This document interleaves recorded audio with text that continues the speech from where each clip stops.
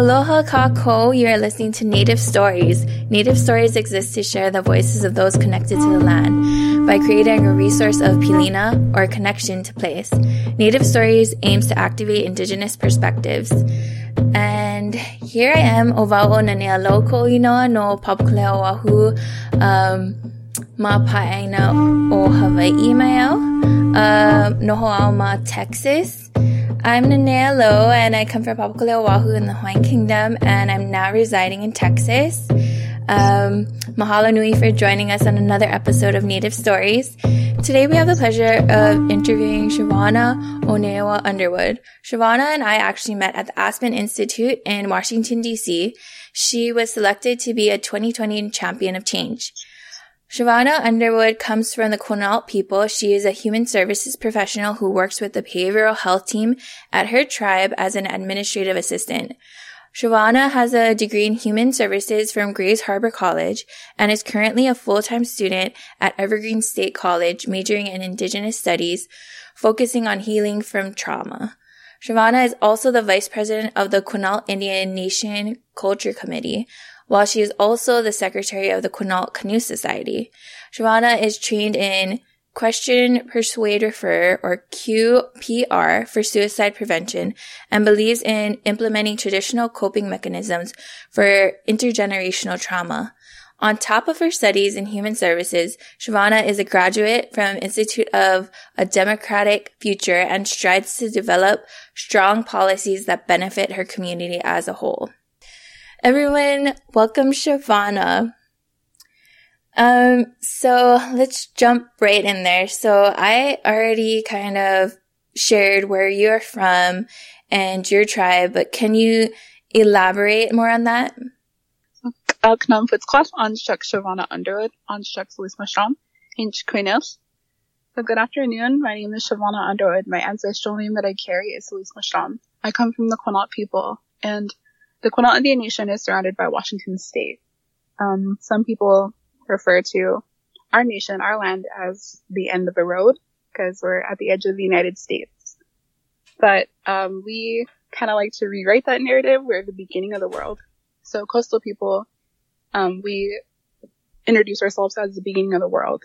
And if you ever get the chance to visit our home, it's the most beautiful place in the world. And it's in the Pacific Northwest. We have the ocean, river, mountains. That's my homeland, and that's where I'm from. Beautiful. And I know right now in the midst of COVID-19, it's like crazy. So mahalo for taking the time away from your community and your family to really share time and space with us here at Native Stories. Can you share more about your people's way of life? Yeah, okay. So sharing more about my people, so Quinault people, like I shared, we are ocean people. I don't think I shared that yet, but we are ocean people. So we use cedar for a lot of things. The cedar tree, we consider the cedar tree our ancestor. So we carve that into a dugout canoe, and it's an ocean-going canoe.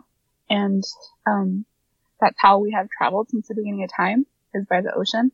So we refer to that as the highway of our ancestors. And so we are fishermen people. My father's a fisherman, and that's our way of life is the fish. Our creation story, creator made the fish, and then he created Quinault people to take care of the fish. So that's what we're here to do, to protect the land, protect the fish, specifically the blueback fish, and that is indigenous to Quinault people, and you can only find it in our waters. And typical day for me, so I work for mental health, and I'm able to use traditional healing mechanisms. I share Quinault language. That's what I use for healing from trauma. I'm able to share words like how to say I love you, how to say I am good enough, how to say I'm powerful. So I share those words with clients, and I started speaking Quinault, so Quinault language, in kindergarten. I've been learning since then. And the last fluent speaker died in 1996, so we're still revitalizing that, and it's taking the entire nation to make that a possibility. hopefully this next generation will be Quinault language will be their first language. Wow, that's really cool. I mean, it's sad that you're the last native speaker passed, but that there's, I guess like charter schools, would you call it over there, that have like, grade levels in place to kind of perpetuate the language? Yeah, we had, the program at the school was discontinued because the teacher retired, but we have a language program that goes into the high school and the younger grades, and they have like language camps in the summer, and we try to get the whole village speaking Quinaultluq, and we're also moving digitally, so people who don't live near the reservation have the opportunity to learn as well. So do you guys have like I guess like tech developers who are making your guys' language more accessible through applications, or is it just online? Yeah, right now I think they're using Facebook.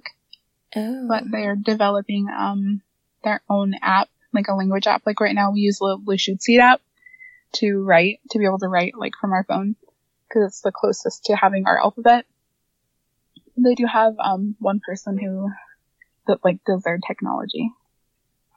And what made you get into the field of mental health? And did you kind of know when you were younger that when you went to college that you wanted to pursue like that kind of field? So I did not have the easiest life growing up as a child. I grew up on the system, and I was in foster care.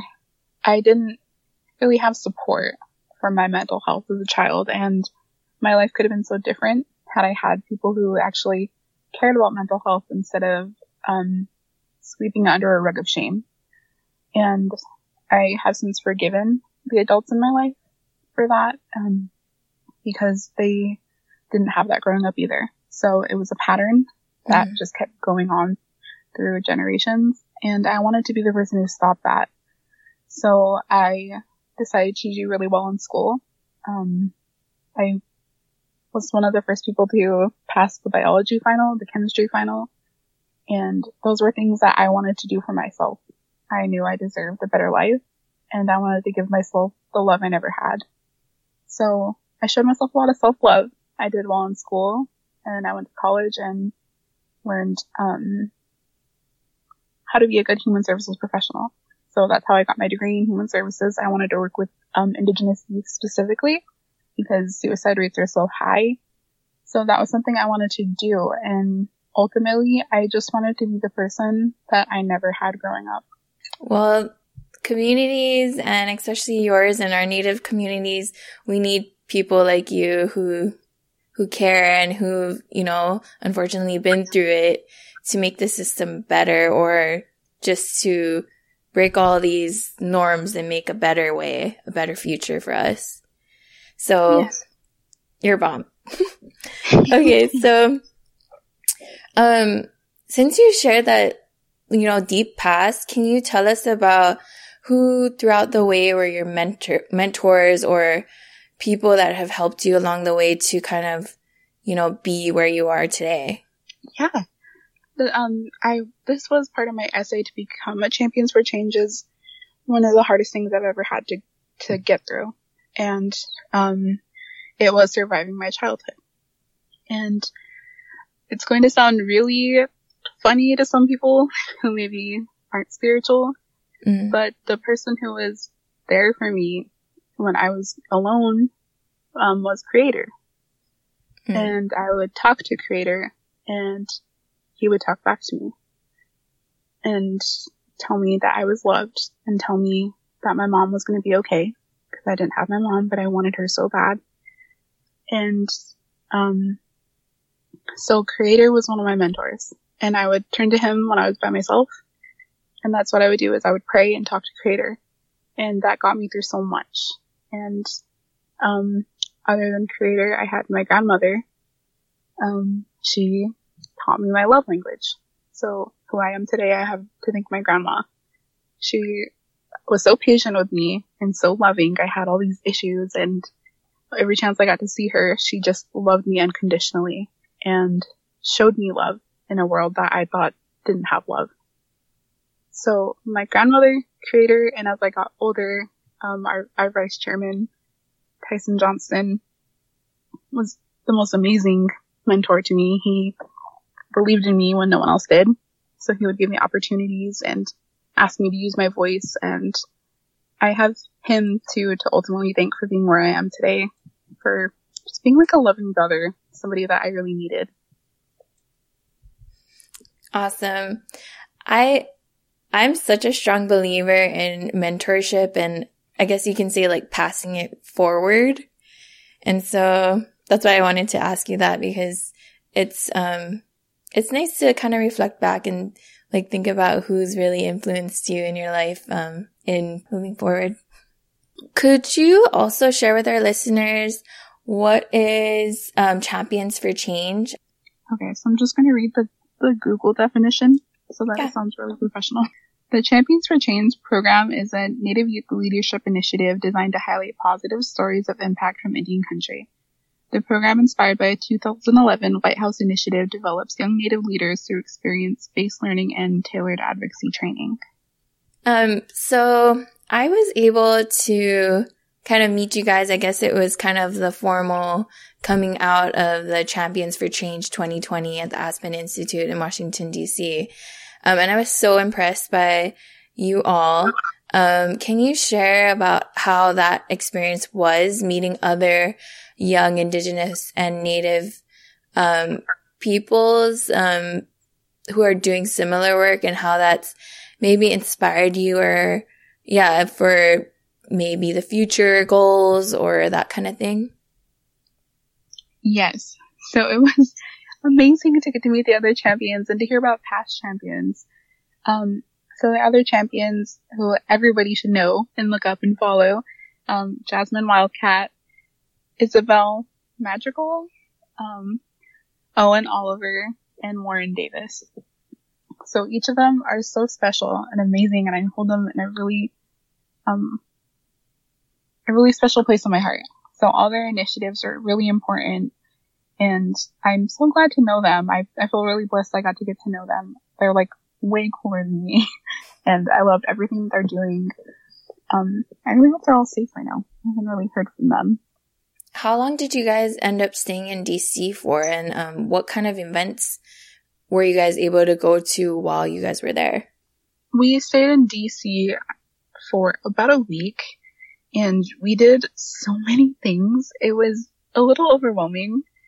The first day we got to talk about, the first day we talked about historical trauma, and then we did the NCAI watch party where I got to watch my chairwoman, Vaughn Sharp, who's also the president of NCAI.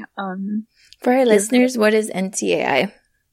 NCAI is the National Congress of American Indians, and she got to give the State of the Nation, and she was the first Indigenous woman to ever give that.